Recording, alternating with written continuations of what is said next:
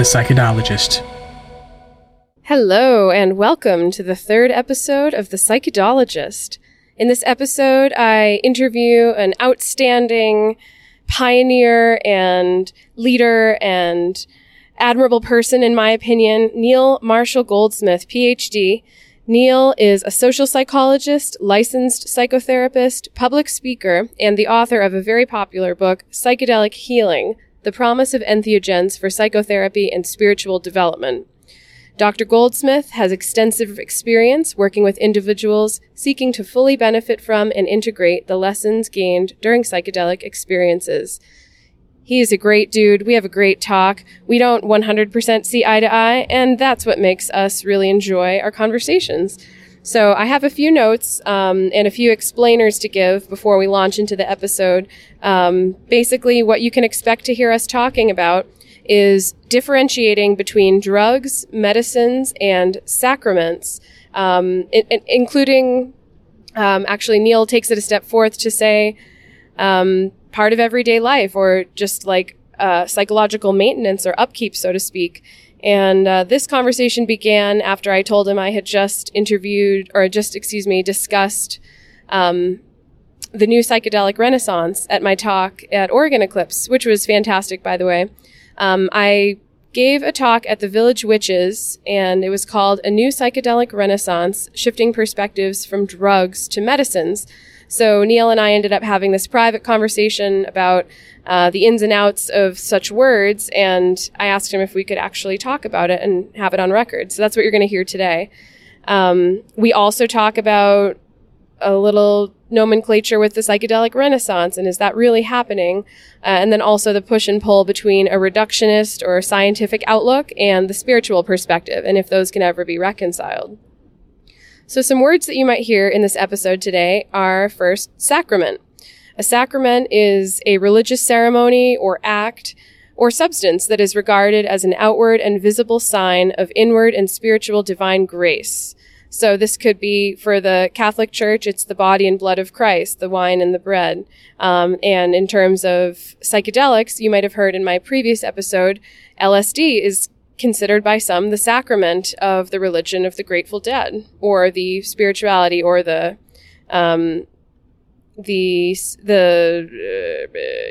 listened to it, right? The Wizard of Monadnock, my second episode. Yeah, you can help me out with this. Another word you might hear is non-duality, and this means not to, right? Non-dua, not to, non-separation. It's the sense that basically all things are interconnected and not separate. At the same time, they retain their individuality, and we can differentiate between them by different qualities and appearances and actions that they may take. However, the base understanding of non-duality is that nothing's actually separate. Duality, on the other hand, is an instance of opposition or contrast between two concepts or two aspects of something. So Neal talks about, as the therapist, when you're working with a couple, that duality is a special part of the healing process because it's recognizing my perspective different from my partner's perspective, and figuring out how with these two things we can still respect each other's autonomy, and yet we can come to like a mutual place of understanding. So duality is very useful. You may also hear us talk about ayahuasca. And if you've not sure what this is, or you want to brush up, it's a mixture of two plants. And this is done in a traditional ceremony. It's been thousands of years that this practice has gone on, but it's reaching the mainstream culture and the awareness of a lot of folks who may never have heard of it. And a lot of people, as such, have participated in an ayahuasca ceremony. The brew is a mixture of a dimethyltryptamine, or DMT, containing plant with an MAOI, or a plant containing MAOI, which means monoamine oxidase inhibitor. So these two things together are what, when brewed together and then drank in the ceremony, catalyze the mystical, visionary, waking dream, essentially. Dimethyltryptamine is a compound that is actually endogenous to the human brain. That means it occurs naturally, and it's also present in a lot of different trees and plants. And dimethyltryptamine It has some research to show that it's more present at the moment of birth and the moment of death or a near-death experience, which explains the dreamlike state of the near-death experience. And also when we dream. I'd like to see better research done so I could more definitively say that that was true, but so far it's just some research and it's kind of fringe. Surprisingly, the pharmaceutical companies don't want to scoop up DMT and do lots of expensive studies on that, probably because they couldn't make any money off of it, because you can't make money off of these great things. And not that I even would hope for DMT to be commoditized at all. It's a sacred molecule, in my opinion.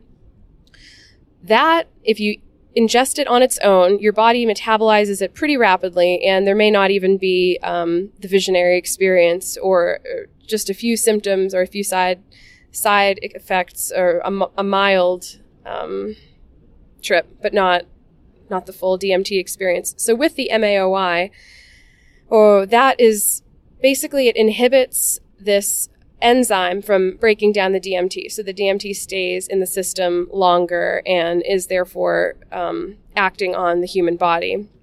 So in the combination, when drank, it's the ayahuasca experience. That's knowing ayahuasca. So we discuss the concept of the hundreds of thousands, millions really, of plants in the rainforest, and that the indigenous people knew to combine these two. And how did they know? The theory goes the mushrooms were the ones that told them. And then we have a conversation about calling, it told, like, do the mushrooms tell? Do psychedelic substances communicate with humans? Is that what the psychedelic experience is? And then a bit about the ins and outs of that, such as that's a very anthropomorphic way to look at things. Now, anthropomorphism is attributing human traits, emotions, or intentions, actions to non-human entities. So I actually did that today. I saw two birds and their mouths came close and I said, "Oh, would you look? Those two birds are kissing." And really I was attributing a human characteristic to an animal. So this is considered to be an innate tendency of human psychology, to anthropomorphize or to attribute like human traits to other beings like plants or animals.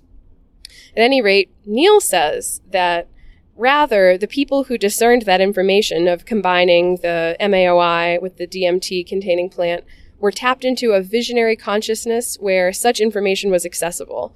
So it's not that the mushrooms consciously were like, hey, like, these people really should trip out, like, a lot. And so why don't you go mix this one with that one? He's saying, no, actually, it's a greater intelligence, a greater awareness that was accessed in that psychedelic state. And from that, the people knew to make ayahuasca. So another thing we talk about, this is the last thing I'll say, is the psychedelic renaissance. And are we actually in a second psychedelic renaissance? I believe we are. Neal says it's not going to happen until things are legal, at least medically, and then later recreationally. I might go to say, though, that this is an early stage of it. I do think that there's a renaissance or a revolution going on in terms of consciousness in general, and psychedelics are a part of that. And I think we've already begun on the revolution ride or the renaissance ride.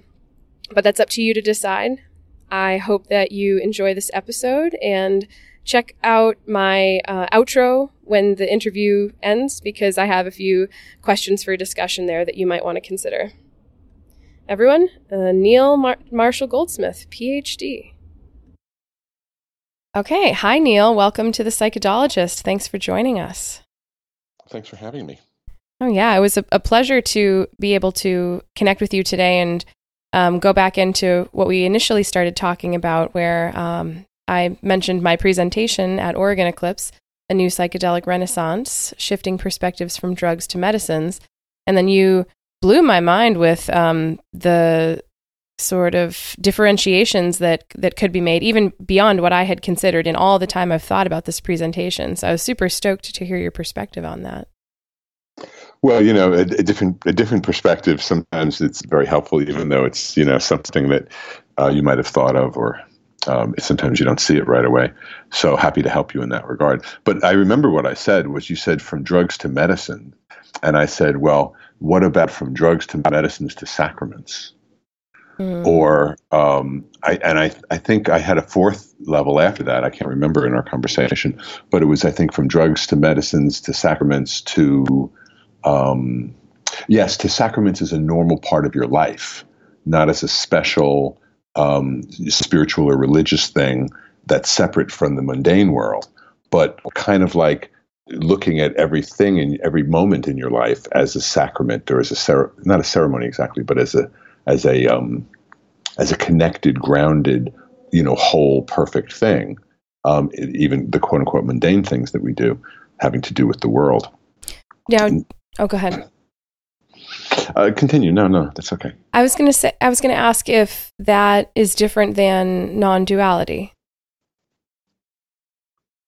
Wow. Well, that's a huge question. I mean, even the words non-duality are just words, and so probably to capture what non-duality literally, experientially is. I don't know. Non-duality is interesting because, I think a lot about duality in my personal life, in my practice, in observing, in my observations of the way people work, especially because of my practice and stuff, that there's a lot of duality. And duality is really wonderful in a way, because once you see a duality, you realize, right away that neither side of the duality is going to win, quote unquote, and that the solution or resolution of the duality, the transcendence really of the duality, is an integral of those two extremes, not an average, but some third new thing that with a larger conceptual umbrella subsumes both of those halves. And kind of like a magnet, has a north and a south pole. But if you look at the magnet itself, you say, what's it called? You say, it's a magnet. And yes, it has north and south poles. So, the larger whole. So I think a lot about that. And, it comes up in my practice, as I say, in the form of, for example, couples come in and, there's a duality there. Maybe he's, a aggressive or explosive alcoholic, and she is a all-suffering, a victim, really trying to keep it together and stuff. And so, you think, well, there's a duality right there, of course. And it's interesting because when people come in like that, frequently they themselves and others might say, well, obviously he's the monster and she's the victim. But of course, when the relationship goes on for a while, you have to realize that both parties are in it pretty much 50-50, which is another interesting thing about duality. But the transcendence of that duality is the solution. So when I see duality, I always sort of smile in a way, because it makes things so much easier that you're not blinded by one side or the other. The Arab-Israeli conflict is another example. There's so many dualities in life. So having said all of that, then, what about non-duality? It's that transcendent third thing. And the best symbol I think of for it, the best graphic really, is the yin yang symbol, which has both the two halves, in addition to the two halves have the two sides having stuff from the opposite side in them, the circles. And it's also a dynamic thing in the sense that it's moving, each piece moves into the other side. But of course, there's that big circle around the two halves of the yin yang symbol. And that's the non-duality. So not to make things more complicated, but there seems to be a duality between non-duality and duality. So that's as far as I'll take that one right here, because I get a headache when I think about it too much. Oh, yeah. Only that far? Oh, so shallow. Well, it's worth thinking about, really, and dwelling on, because neither, you don't want everything to be unity and whole. I mean, you couldn't function really if you didn't have some kind of contrast or distinction or differentiation or categorization. And yet, of course, you don't want that to be your whole life either. The world of duality, the perception, the experience of a dual approach to life. You want to have that foundational, transcendent, non-dual part as well. So, I don't think that we want to transcend duality completely and never have duality. I think that's what makes, let there be light. That's the difference between light and dark. That's what contrast and actually existence is all about. But it's founded in a whole. So I like the both, really, in a way. Okay. So then with the yin and yang, there's not necessarily a definitive boundary between one and the other. Like, how do we determine what's bald and what's not, or what's rich and what isn't? Must we do that? No. I might I might say that it has a fractal nature, that it's a self-replicating system. The more zoomed in you get, the closer you get, you see the pattern just as if you zoomed out and looked at it from afar or objectively. And to bring it back to drugs, medicines, and I'll just finish this and then see where we want to take it. To bring it back to drugs, medicines, and sacraments, is there ever a hard line between them? Is there even a fine line? That's what I was getting at. Well, I guess what I'm trying to say is that you see, it's good to look at detail. Another analogy, another good example is the human body. So you have the heart, you have the lungs, you have the liver, and there are specialists, medical specialists in each of those organs, right? So there's a cardiologist, for example, only focuses on the heart, can't tell you much really, if anything, really about the liver, right? But, and we can dissect the human body and take those organs out and dissect them and observe their structure and understand their function. Of course, they don't function individually, though. They only function as a part of the whole. So the two are sort of integral together. The duality between duality and unity, right? So you have the duality between the individual organs of the body and the whole body, and that's fine. I'm willing to love that duality. So my issue as a therapist really has to do more with the sort of the locus of one's consciousness, or the way one. It's almost like a resolving microscope where you turn this microscope goes up or down in terms of its focus. And so, I think of most people coming to me in this world, in Western society, having had parents, tell them how to be or what to be or how to do. The people coming to me mostly with lots of shoulds and lots of I want to be this instead of that. I want to change. I want to get rid of this. I hate this part about me. I'm terrible. I'm an asshole. I'm fucked up. I need to change this. I need to, be different. I need to get my act together. All of those shoulds and thoughts tend to be very analytical. And how do I do that? Well, I'm going to work really hard on myself. Or I'm going to go to ceremonies. I'm going to go to, shrinks. I'm going to, somebody once came into me, a new client, and she said, Doc, I don't know why I'm so fucked up. I take LSD every single weekend. So there's a role for that kind of experience. But of course, it's thinking that psychedelics I'm careful in what I want to call them, because I'm not sure I really want to call them medicines. And we'll get back to that question, I guess, in a second. But people who think they're going to go to group or ceremony or a doctor or psychedelics a lot and then figure themselves out and fix it. That's the wrong desire in the first place. Fixing yourself, changing. The desire for change is the problem, not the solution. Because if our parents had given us unconditional positive regard, then we would be fine with who we are right now. And even though we weren't our fullest person yet, it would be okay. But like a baby crawling is just as beautiful as a baby walking, 6 months later. So we don't have to be fully attained in all of the things we want to do yet. We're okay just the way we are. And paradoxically, the less focused on doing and fixing and becoming and getting your act together you are, and the more accepting of the way you are right now, the more quickly you change and evolve and grow into the next stage. Okay. So, trying really hard slows it down, and accepting you for the way you are at stage 1 speeds you into stage 2 much faster. And then that stage 2 might be more genuine and more in integrity with your values than the criticism of where we are. I think that those criticisms are voices that we are repeating. It's a loop of what we've heard from the outside, maybe that we're internalizing Sure. Messages from the industrialized world, from patriarchy, from parents, colonization. Yes, and from mothers and fathers. More, like the patriarchy and the industrial society, those influences, although they come through the parents as mediators of that context, it's true. So we do get that messages from the earliest stage, but indirectly through the values and nature of our parents' consciousness. But the actual impact of that world doesn't come to us directly until later on, a few years later, when we're starting to, venture out into the real world, even as toddlers, as we start interacting with cars and other stuff like that. But as infants, as babies, as newborns, and then for the first couple of years of life or so, the major influence is the family, parents and siblings and things like that. The primary caregivers, doesn't have to be parents per se, but the primary caregivers is the primary influence on people's, personalities and issues later on, comes from those early days, and that mostly comes from parents generally.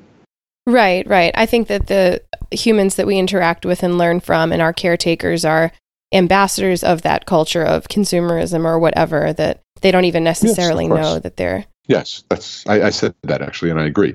It's absolutely, but it's a sort of a bit of an indirect influence because it comes filtered through them, and it's powerful nonetheless. I'm not saying it's not, but it's important to know that even that influence comes through the parents in the early days, because and the parents themselves are not artifacts, but are the result of not just societal influences, but of course their own psychology and their own parenting experience that they received. Yeah, so their trauma. You can't separate them. They're intertwined, or the same thing in a way. Really, you can't separate them. But conceptually, though, it's important to, I think, realize that the primary conduit for input to the child is the primary caregiver for those early impressionable years. Yeah. I mean, I'd love to talk to you about psychedelics and attachment style sometime, but should we go back to the medicine conundrum? Wherever you want me to go. The medicine conundrum. All right, let's talk about that briefly. Okay, medicine. I've done ayahuasca ceremony in the traditional South American style many times, and they use the word medicina. And medicine, I think, in the South American mindset, I believe, is different really from the way we think of medicine here in the North. The medicine, as we think of it here, is more of a machine, really, an operant sort of tool, something that will, A plus B equals C, something you take that will accomplish a certain outcome. And I think medicine and everything else, frankly, in the Amazonian worldview, is a more integral worldview. You're not so distinct like we have here with science as being the main religion. I think science is, the mechanistic world is imbued with spiritual forces in the Amazonian worldview. So when they say medicine, I'm not sure they really think of it in exactly the same, chemical, machine, mechanistic sort of way that we think of it. And I think that's an important distinction, because when we then use the word translated and use the word medicine up here in the North to refer to this stuff, then we're calling up the whole medical health context or industry, if you will, or mindset of being sick and ill and and then, doing stuff in an operant way to change it. And I don't think that's really the ayahuasca mindset at all. Although people will report, the ayahuasca molecule even coming in and doing like a nano technology sort of scan of your whole body and fixing little parts of it. That's also very mechanistic in its own way. But nonetheless, those are spiritual machines, if you will. Not, it's not really, I don't think, the molecules of ayahuasca. So I think their worldview is different, and I think that calling it medicine is problems here in the North, because then, of course, we have a duality again between spirituality and pharmacology or medicine or brain versus mind. And that's a distinction I want to try to avoid. I want to transcend that duality between science and spirit, because there's really only one universe. Science is filled with spirit, like a la quantum mechanics and, quarks and relativity and cosmology. And spirituality is always embodied in a human animal, so as far as we can ascertain or prove. So, if spirituality is always embodied, and if the material world is relativistic and quantum mechanical, then aren't we really just looking at the same buzzing, blooming reality through two different filters from two different perspectives? Not just scientists and religious people, but the poets and painters and architects and everybody really makes meaning out of their lives. Yeah. Maybe though it needs to go in the opposite direction of what you're saying, right? You said the Western world, translating medicina as medicine, it causes issue because it's not that, you're sick, here's the treatment. It's not the reductionist or the cause and effect or the operant process. Well, perhaps then we should reconsider if the Western medical science is in fact medicinal. What do you mean by if it is medicinal? What do you mean by that? If medicine is medicine for getting well? In the West, it seems to be yes. You're sick and you take medicine to get normal, to get well again. And an herbalist may prescribe herbs to help their client get well, right? Yeah, medicinal well-balanced herbs. Sort of, yeah. Mm-hmm. Absolutely. So then if medicine aims to help the organism or the system get to a healthy place or a well place, then the Western medical system might not be most aptly called medicinal because it isn't aimed at I see. Yeah, it isn't aimed at bringing people's immune system to the place where the immune system can take care of the thing, or supplementing the systems that are already in place to bolster those to get the person better. Yes, in practical terms, perhaps Western medicine is not set up to heal in the way we're discussing. However, I think that the intention is to heal. I don't think that people, are out to, make machine slaves of us or something like that. The intention is to heal. It's just that we're immature in the West. We have, because we took a big detour, a big backtrack when we got involved with Cartesian duality, Rene Descartes, and basically you can separate out, and Protestantism too, the Protestant Revolution, where you could charge interest, but, as long as you went to church on Sunday, you're okay.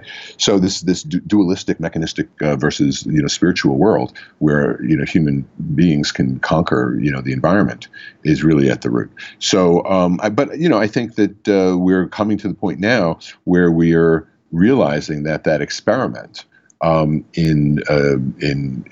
intellect, in mechanism, in mastery, is actually turned into an evolutionary dead end.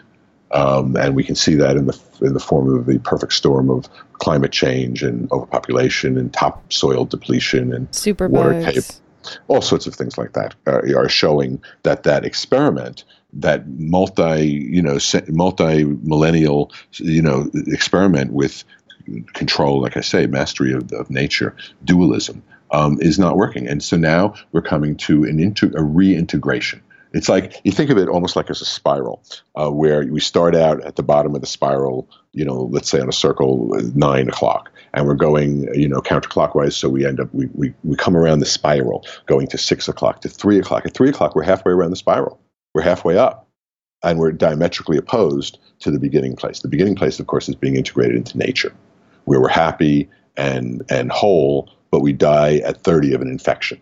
Mm-hmm. So we develop our frontal lobes, our intellect, our science, our opposable thumbs, our visual acuity, and we master the world. And now here we are, halfway around that spiral, diametrically opposed to the natural person, completely unnatural, but we live to 90, that's for sure.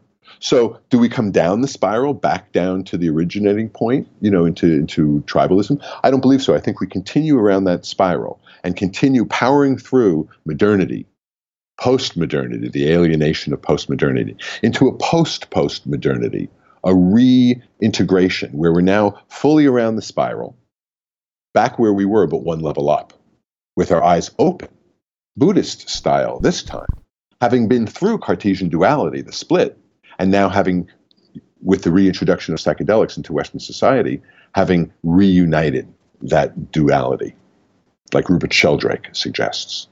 So that's the spiral of development over the course of the millennia, as I see it. Okay. Well, then when we discovered that chewing this herb or macerating it and putting it on a wound would take away symptoms that that our ancestors didn't want, it seems to be that we would understand that the plant did something that had an interaction with what our body was doing, and then it worked out favorably for humans. So people might hear that ayahuasca is a medicine and think, this medicine that I take for my lupus really hasn't helped me. Maybe ayahuasca will be a good medicine for my lupus. And you're saying like that's not the way to think about ayahuasca as a medicine. You can call it medicine. That's a great word for it, actually, really. But recognize that the model of how medicine works is different. Yes, it heals you. Yes, it makes you feel better. All those things are the outcome. That's why we do it, of course. But the mechanism of doing it is very different. So in the West, we've isolated out the chemical material concrete processes. And we say, all right, well, you take this chemical, ayahuasca, it's got DMT in it, and then dimethyltryptamine. And that acts as a serotonin, agonist, et cetera, et cetera, et cetera. And it gives you this sort of brain interpretation of how that works. And we've left out the spiritual foundations or underpinnings of it.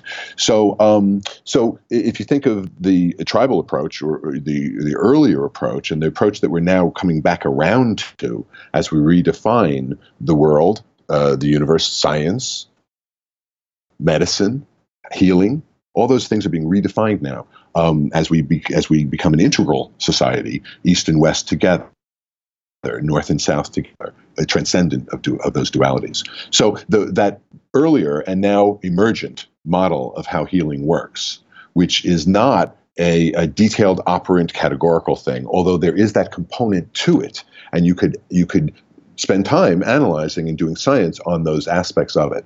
But the primary operational model is one of unity, of the ground of one's being, of soul, if you will. And by the way, I reappropriate the word soul from the religious people because I'm not religious at all, and I spell it with a small s to indicate that it's not a supernatural thing.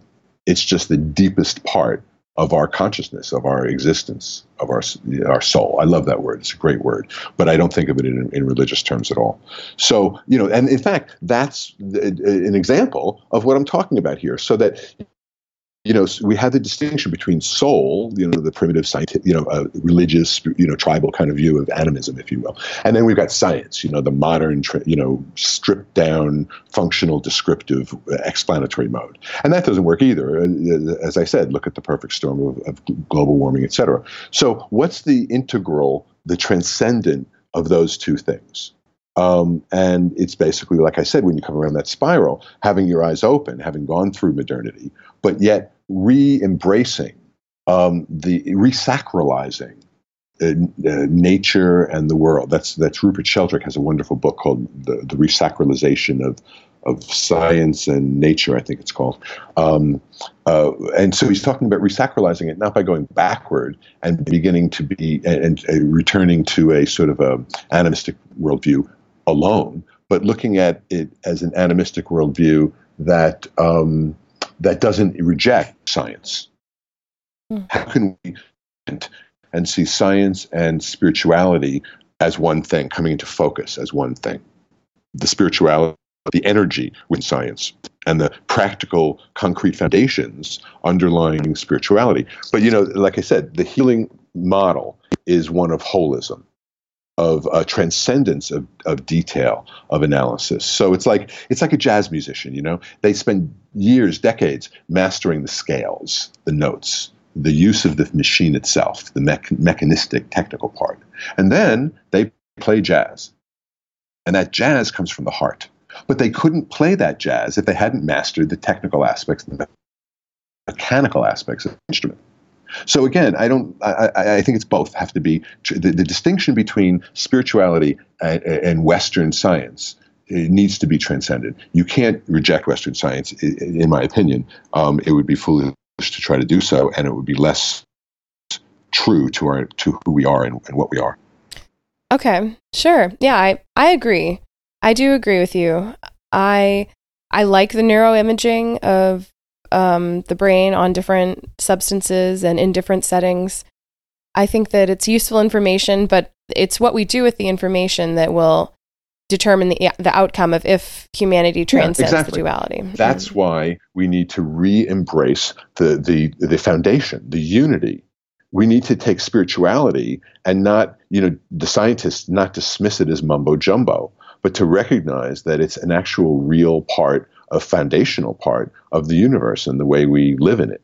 So yes, exactly. And what we've done through the Cartesian split is allowed ourselves to run amok with science and technical stuff, using it in a way that's not grounded in this larger, deeper worldview of soul and unity and universe. And that's why we're screwing up.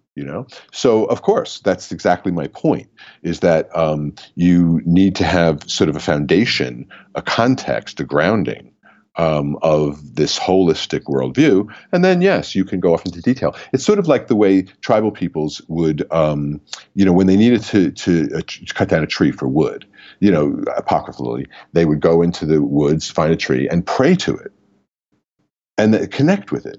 Recognize the foundational unity in there, and then chop down just one tree. Yeah. Whereas we, without the context, chop down all the trees. Mm-hmm.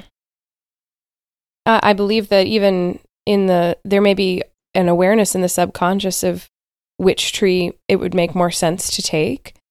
And so praying or asking permission of the plant or the tree to take from it or to take its life, perhaps even allows for some subconscious communication.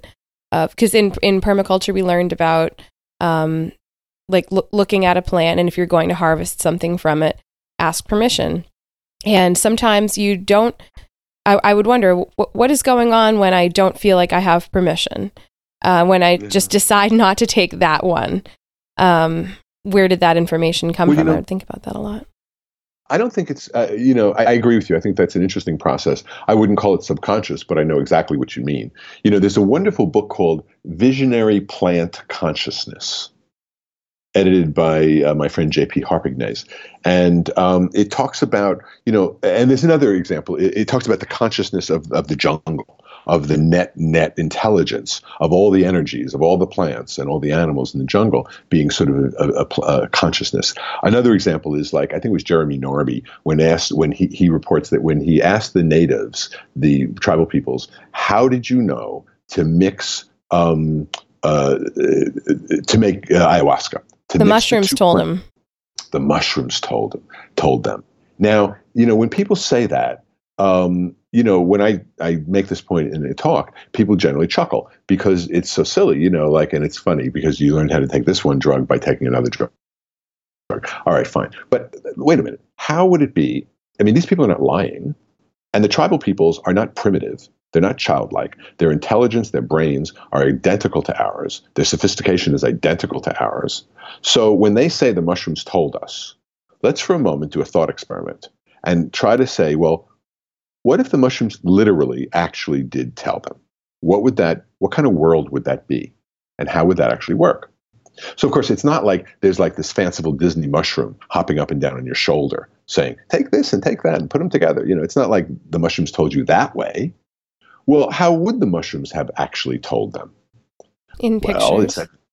Well, perhaps yes, but I don't believe it that I don't believe that to be the case. In other words, I don't think that there's a mushroom spirit or entity or animism that then consciously tries to impart this information to us humans. I don't think of it that way. I think there's a broad, diffuse, visionary plant consciousness, so to speak, and that it's that net, not spectrum, but it's almost like three-dimensional. It's like an ocean of a sea of energy and process and plants and animals. And I think that holistic consciousness, that's not a specific mushroom entity giving a specific message to a specific human, but rather a sea of knowledge of consciousness into which we come in contact with, that we become one with, really, that we reunite with, because we're always part of that field, that consciousness field.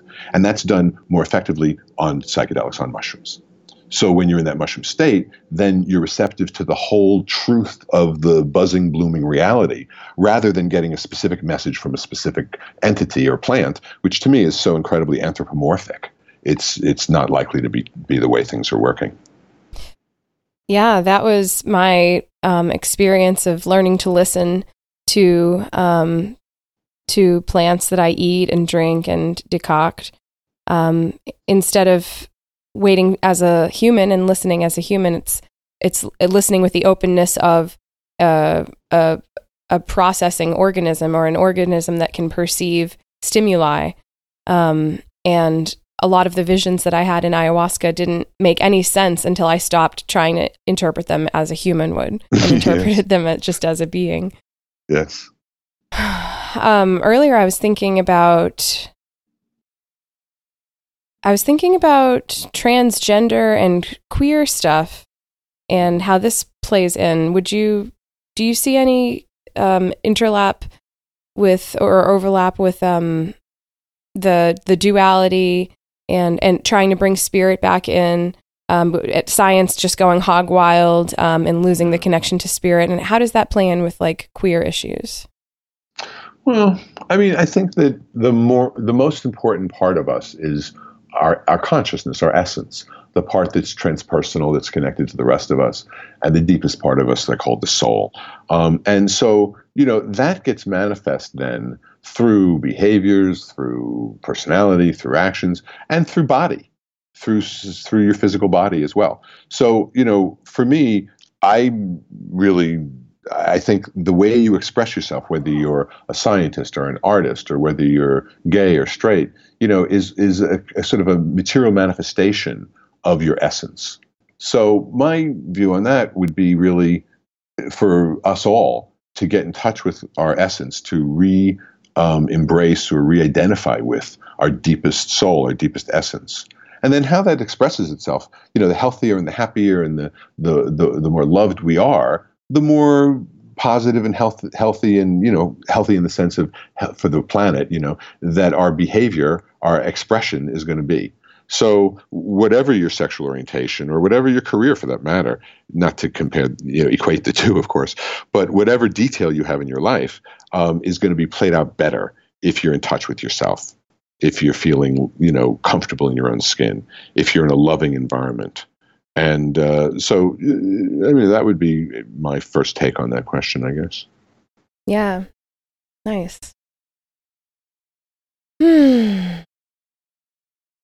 Do you think that the Icaros are sounds of the plants? Do you think that they stimulate? So the Icaros are the chants and the singing that goes along with certain types of ayahuasca ceremony, where the shaman or the medicine person or the ayahuasquero may chant this to the person, just for anyone listening. So Neal, what do you think about Icaros? What's going on there? Well, look, I'm going to tell you something you're probably not going to like. Icaros, I find distracting, and here's why. I know that sounds terrible, but I've been to ayahuasca ceremony many times, and I have the utmost complete respect for what's being done in ayahuasca ceremony, and not only that for the individual, but also the significant and very helpful role that ayahuasca ceremonies play in the reintroduction, or I should say reintroduction of psychedelics into Western society. It's a very gentle, loving, spiritual context, very safe, relatively safe for people, and lots of love, lots of support. It's a really wonderful cultural tool for reintroducing psychedelics. I say reintroducing because, of course, they were reintroduced in the 60s, and now they're being reintroduced. Exactly.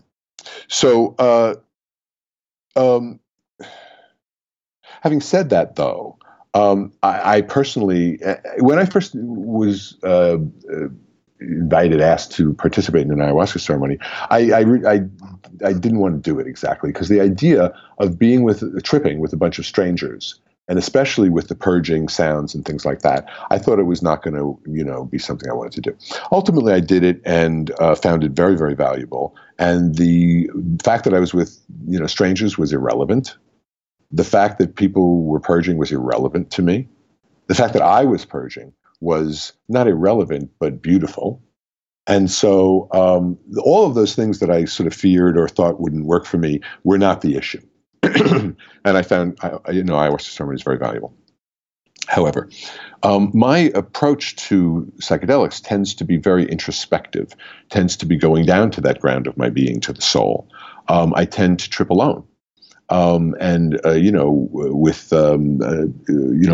fetal position, under the covers, crying, going inside, going to the ground of my being. I'm a psychologist, that tends to be my process, more or less.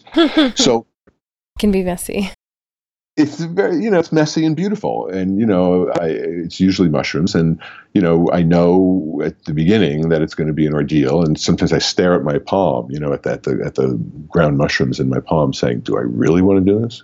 Do I really? And then when I do it, I know, through experience, I know that I'm going to be grateful, that I'm going to value that experience more than pretty much anything. And so that's why I end up doing it. So with that approach of going inside and going under the cover, so to speak, what happens with ayahuasca ceremony is that, I'll tend to be doing that. I'll be going deep, deep inside. And then all of a sudden I will hear a rattle over my head, and I will come up from my depths and open my eyes and see the shaman. And I love the shaman. So, it's not, I'm happy to commune and to work with the shaman at that point. But personally, I would rather have more of a Zen experience, an inner, empty, undifferentiated type experience. And the Icaros I find to be, I used to find them to be almost like a lifeline that was very helpful to keep connected. But after a while, I did begin to find that context a little bit distracting. Maybe if it were a tribal environment and I was a part of the tribe and the whole tribe was doing it and we were all related, and it would be a very different thing for me.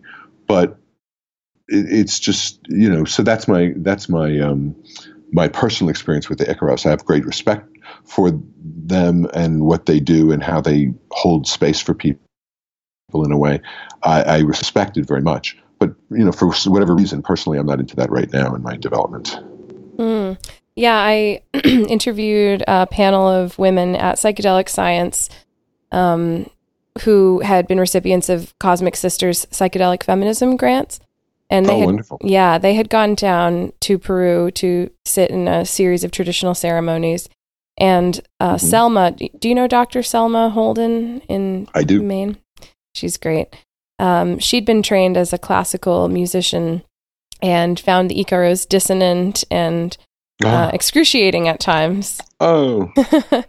And then came out on the other side of it, and actually I appreciated the sounds that the human voice made, and she could say it better than I. But I've thought a lot about the way, for me, that the Icaros make the ayahuasca dance inside, and I know that others have said this, that it's singing to the plant so that the plant does the work. Comes to life in this other way, kind of like a snake charmer. I have the image of a snake charmer working with a snake. It's a good image because of Kundalini. It uses the coiled snake, and part of that process is to rise it up through you to uncoil that snake. Oh, perfect. Well, Random Rab, one of the more prominent DJs that was playing at Oregon Eclipse, he has a new album and did an interview. The album's called Formless Edge, and he did this interview speaking about psychedelics and music. And now with technology, we can make almost any sound that's possible for humans to hear. It can be made and it can be put into a song. Which is pretty cool. I think it's a space we haven't been in before. Yeah. A formless edge that we're at, perhaps. Wow. Yeah. So I like to think about the Icaros, and that when ayahuasca traditions were introduced, and I want to ask that as a follow-up question, but when ayahuasca ceremony was introduced, or people began working with that medicine, that plant. You mean originally, like in the 1930s and stuff? Oh, well, no, like when when tribal peoples first began. Oh, right. Which is like thousands of.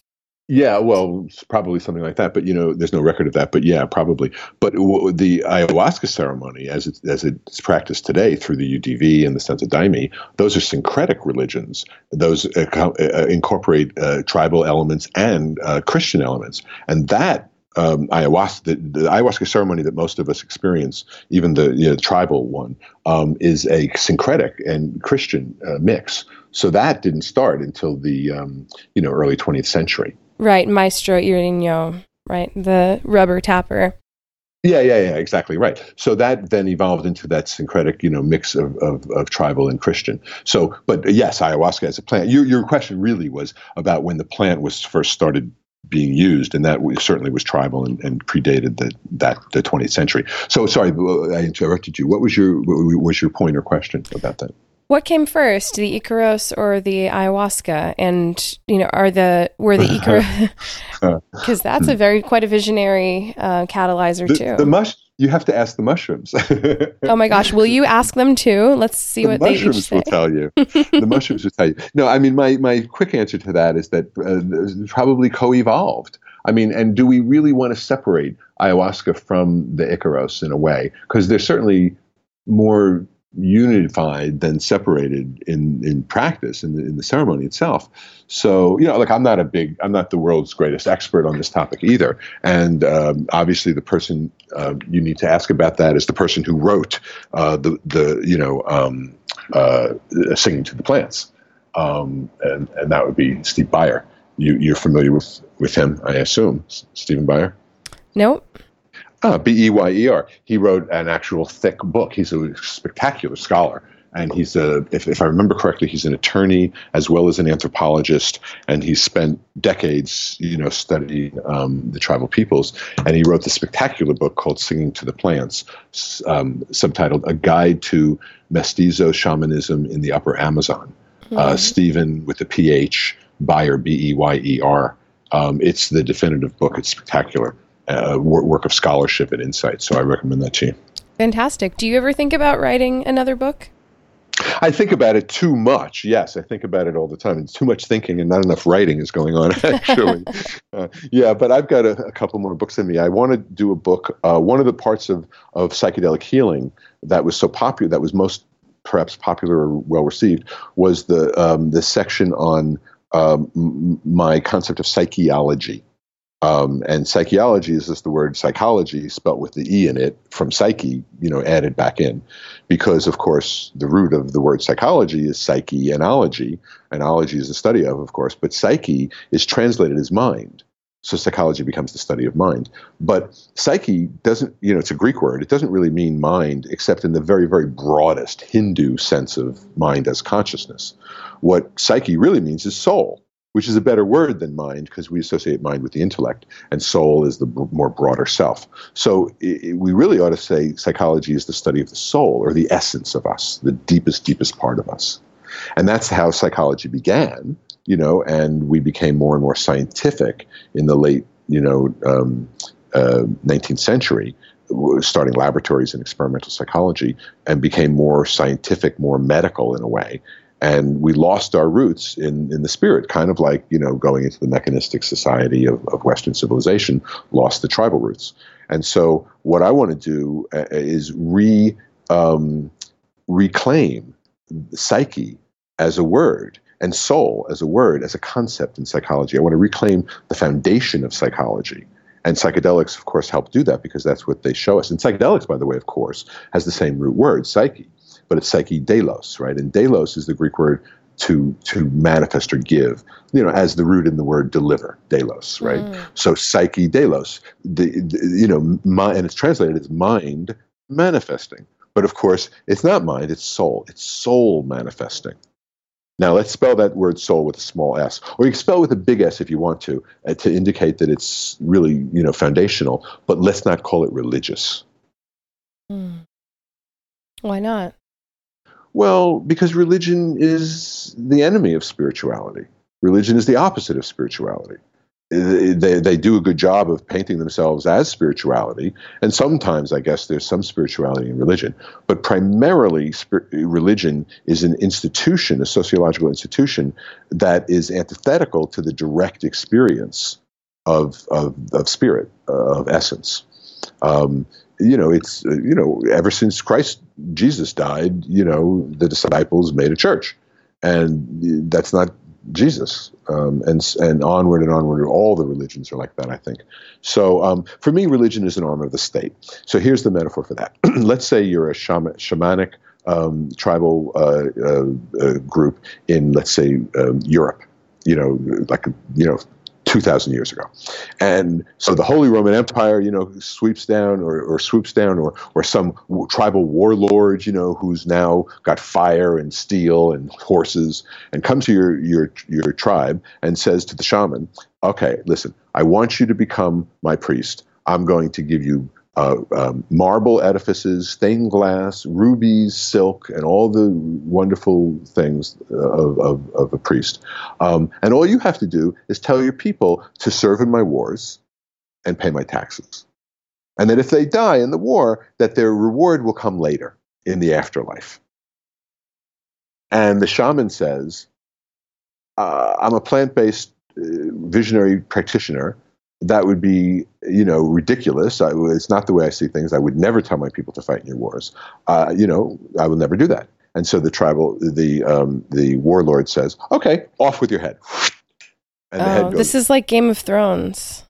It's like Game of Thrones. So the head goes rolling down the hill. Now he turns to the assistant shaman and he says, all right, you want to be my priest? And the assistant shaman says, gold, rubies, emeralds, stained glass, marble, or off with my head. Emeralds, rubies, or off with my head. All right, man, I'm your man. Mm-hmm. And so the power of spirituality, the power of that experience of essence, of God, of perfection, that incredible power is co-opted by the forces of mechanization, of government. And that's religion. So religion, to me, is a control mechanism. It's an arm of the state. It's the co-optation of spirituality. And it's what we do in the West, unfortunately. We mine coal into iron, into steel. We extract, we make grapes into wine, into vodka, so to speak. We take, opium into morphine, into heroin. We're so good at extracting out the active ingredient because we're so mechanistically talented, analytically talented, that we lose sight of the context of the whole. Do you think that the psilocybin studies should be working with mushrooms instead of a lab-derived chemical? No, I don't actually, because I think right now the studies are perfect. Mm-hmm. Not that they're ultimately completely conceptually perfect, like we could think of them as being better, of course, but for the political climate, for the mechanistic approval of drugs environment and the regulatory environment, the society we're in, we're in America. All the structures are already in place. So what they're doing is they're making their tests in the most approvable way possible, designing their research in the most approvable way possible. So instead of having a mushroom that has, dozens or hundreds of psychoactive alkaloids, they use just one of those alkaloids, psilocybin. Cannabis has over 100 psychoactive alkaloids. So you can, so they do that. They simplify it. It's replicable. It's reliable. It's testable. It's pure. So the government's happy. Now, what do they do? What else do they do that's not realistic? Okay, they have male-female teams now that's a great idea, by the way. I think that's really beautiful. However, it's unwieldy, it's expensive, and it's unlikely in actual practice to be the way psychedelic therapy is conducted, 10 or 20 or 30 years from now when everything gets, fairly well integrated. A male-female team or a two-person team? Even a two-person team, right. or the male-female and the two-person team, both of those things will probably go away for the most part. And the psychedelic therapy will probably be done by an individual practitioner, would be my guess. It's, I don't have a crystal ball, but it just seems that that's possible. I don't even want to say for sure, but that's an example of something that may not last. Another example is music. We talked about Icarus before. I meant to mention this too. There's a soundtrack that the psilocybin research projects use. It's about 6 or 8 hours long, and it starts out slow, builds eventually after several hours to a crescendo that's then resolved in the final, hour or two of the music. Now, I don't listen to music when I'm tripping. I don't think ultimately that that's going to be such a great idea for a lot of reasons. First of all, it's manipulative in the sense, or controlling. That it's almost like insulting in a way, that we're going to decide where your mind is going to go emotionally by putting certain music into your ears. Mm-hmm. I'm not talking about Icarus really so much now. I'm talking more about the Western approach to mechanistically having a tape of music.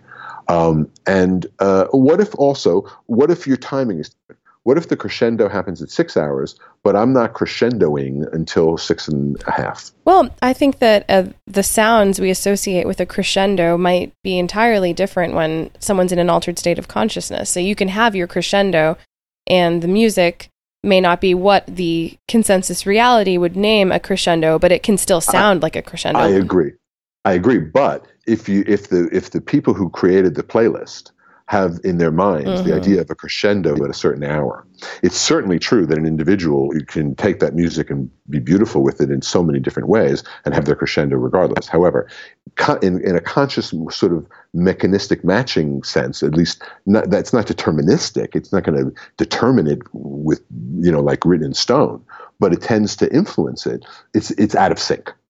It would be out of sync. And it would, so that's another example. I don't want to get into a big defense or attack of that specifically. And again, it's not about Icarus, which have a different character to them, exactly, a different purpose too, different intentionality. So, but the playlist is another example. Another example of how things are going to change probably is that the research projects have, I'm going to generalize, 3 prior sessions, 3 experimental sessions, placebo or real, and then 3 follow-up sessions. And then availability afterward for further follow-up if necessary. Now, that's not exactly how it's done, but generally speaking, that's kind of the model. All right, fine. But, and why do they do that? They do it to get approved, because it has to be a controlled setting, in a laboratory-type setting, where the variables are very clearly laid out and replicable, so the government can feel comfortable that this is a real finding. Okay, so once these things get rescheduled in the next 5 or 7 years or so, and once they're rescheduled, then they can be prescribed by physicians off-label. So in other words, if psilocybin is approved for end-of-life anxiety, and it gets rescheduled from Schedule 1 to Schedule 2, then a physician can give it for other reasons. It doesn't have to be for end-of-life anxiety. So, and by the way, we talk about the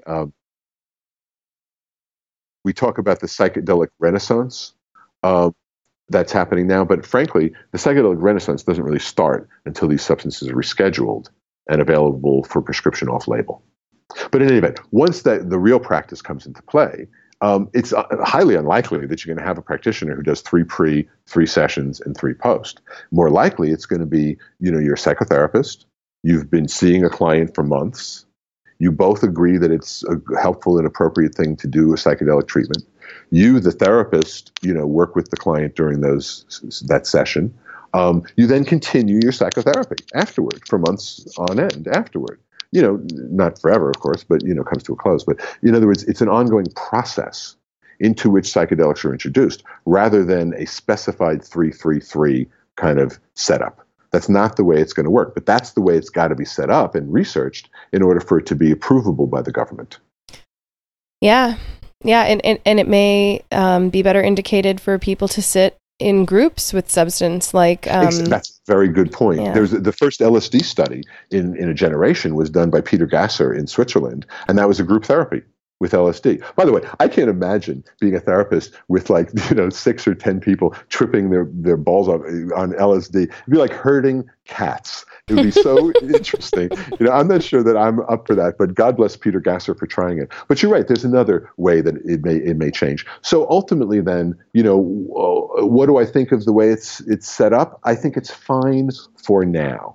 Because what my goal, in terms of a booster of the research, really, is to change society.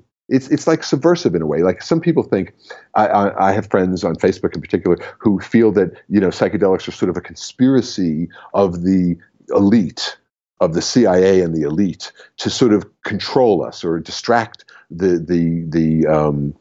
younger generation or the liberals or what have you, to distract with drugs and pretty colors and shiny objects and stuff like that. And I think that perhaps some people think that. It's possible that some people in the CIA feel that in some ways. I don't think so, perhaps really, but it's certainly conceivable. But if that's true, they're going to have the biggest shock, because psychedelics are subversive.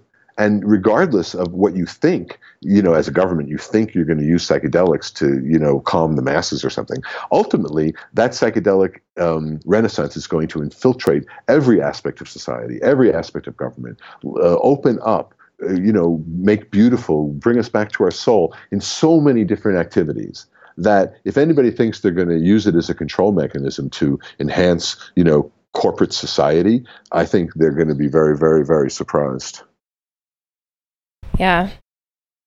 Oh, Neal, thank you for being available for this conversation. You're very, very welcome. It's fun to talk with you about these things. You have a slightly different perspective from mine, which I really enjoyed, working, engaging in. Thank you. Cool. Yeah. Will I see you at Horizons this year? Well, all you got to do is look on stage, because I'm the MC. So I'm the speaker curator and the host. So you will definitely see me at Horizons. It's, by the way, horizonsnyc.org. It's going to be Columbus Day weekend, October 6th through 8th. Thank you for mentioning it, by the way, and giving me the opportunity to remind people. And our lineup will be up in the next within the next week. Right after Labor Day, we'll release our lineup. But it's another stellar lineup. You will not be disappointed, I promise. Cool. What are those little hints that people give when a new show leaks? Do you have any leaks or? Well, let me see. I'm at my machine. Let me go over to the list real quick and see what I can share with you. Oh my gosh. Well, I'll just give you a couple because I don't want to really spill the beans. I will tell you that Stacy Schaefer, who's a professor emeritus, has been studying peyote all her life. She'll be there speaking. I'm thinking of people who, Deborah Gonzalez is going to be there talking about the therapeutic potential of altered states of consciousness in the grieving process. There's going to be, Nick Powers is going to be there to talk about black masks, rainbow bodies, race and psychedelics. Nice. Very good. And the last one I'll tell you about is Mendel Kalin, who's going to be talking about music in psychedelic therapy, since we've been talking about that today a bit. So that's just a few. It's all plenary sessions, no concurrent. So we really only have about a dozen speakers each year, but there's a handful of them for you. Thank you so much. And where can people find you if they're interested to see more about what you do? Well, you can just Google me, really, but my website is Neal, Neal, Goldsmith.com. Friend me on Facebook. It's almost better in a sense, because I spend a lot of time posting stuff and announcing my upcoming talks on Facebook, and you can find me there as Neal, Neal. Marshall is my middle name, Goldsmith, because there was already a Neal Goldsmith on Facebook. Ah, the nerve. Right? Incredible. You're the only one I know. Well, you were so nice, and such a nice time talking with you. And let's do it again sometime. In the next year or so, we'll have a part 2 or something. It's a date. I'll see you in NYC. Looking forward to that. Thanks again for inviting me to your podcast. All right. Bye-bye, Neal. Bye.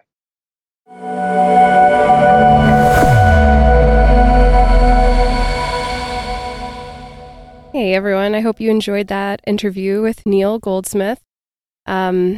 If you've got a Tinder date coming up, or a dinner with your grandparents, or maybe you're going to be talking to some children, here are some discussion questions that might prove stimulating and engaging to go into with anybody, or even just to ponder on your own. So in this episode, we asked, what transcends science and animism or spirituality? How can we come to a whole perspective that encompasses both? Okay, so I think this question is important because science has done so well at getting down to the molecular level functioning of so many different processes, but we've lost the pulse on the unnameable or the life forces that animate these processes, such as life. Okay, we can look at from conception to death, but science doesn't encompass what it is to be human, and animism or spirituality can get at that. But could we potentially see through both? And how can you do that? And what steps could science take? What steps could spirituality take to more encompass the other in its investigations?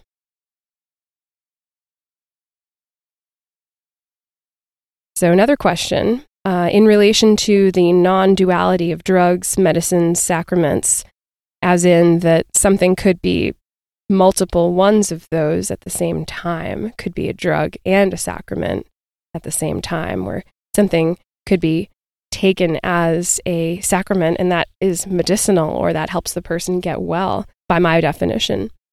Or some drug could be taken recreationally without any consciousness whatsoever, and then that could be a holy or a medicinal experience.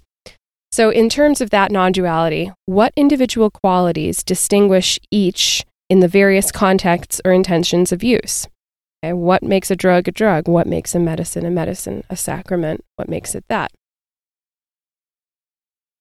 The example that comes to mind for me is my yoga practice, in that I began yoga as a recreation / weight loss tool, and also just something that I was able to enjoy for free because it was at a place where I was teaching and my friend was teaching the class, so I could go without any cost to myself. And it was a good Saturday morning activity to get a little exercise. That was really it. Improve my flexibility for dancing.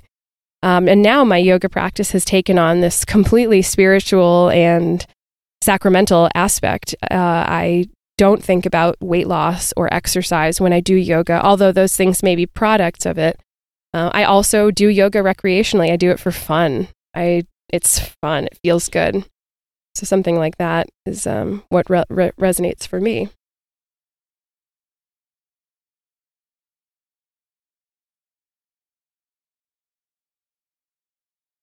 Okay. Now, this one takes a bit of explanation to get down to the question, but sort of related to question one. Since Cartesian duality became the cornerstone of scientific inquiry, animism often gets left behind, and in my opinion, this is to the detriment of the true seeker of knowledge, who knows that you cannot separate the two in order to, if you want to truly understand the whole thing, you need both. So you may have to take an isolated look at some phenomena or develop a skill that is purely mechanistic, such as learning to look through a telescope in order to understand the cosmos. Or as Neal said, the jazz musician, you have to master the instrument, but then the passion can play through you, the spirit of the music can come through. But ultimately, the intention is to have vision which utilizes both awareness, the science and the spirit sense. That's the intention on my end anyway, or that's what I want you to consider, that we could do that. And well, this idea led me to think about the LGBTQIA movement and how neuroscience and genetics can support the legitimacy of what queer people were asking for and queer supporters in the political movement. Equal rights, no discrimination. Now, would it have been as effective politically to call in the heart component of it or the spiritual component, such as to say, why shouldn't this be legal? I love my partner. They have the same sex organs as me. You really don't want us to be able to have the same rights? So speaking about duality made me think of this concern because we still use the sciences to defend a case for why something should or shouldn't be okay. But isn't it always people's personal experiences that are what affect our opinions more than anything? yeah, we like to have the science behind what we're saying, but what really wins a person's heart is hearing a story. And I'll thank Lex from Symposia, Lex Pelger, for that, for first turning me on to that it is the people's stories. Anyway, changing minds is extremely complex, and I often think about queer and trans rights now alongside the rights of people who take psychedelic substances, and how in both of those cases, a lot of the public is content to have an opinion without actually engaging and learning more about what they're saying should be banned. I also think about the implications of what they're condemning. So in the case of psychedelics, someone who says that they should be illegal, especially naturally occurring plants that contain psychedelic substances, or even cannabis, let's say, some of these substances are already endogenous to the brain. We have a cannabinoid system in our brain. And a lot of these substances are not lethal at any sort of accessible dose. They pose low or no risk to the body in their use. And with proper guidance and support, they can be very useful for personal growth and resolution of trauma, changing harmful behavior patterns.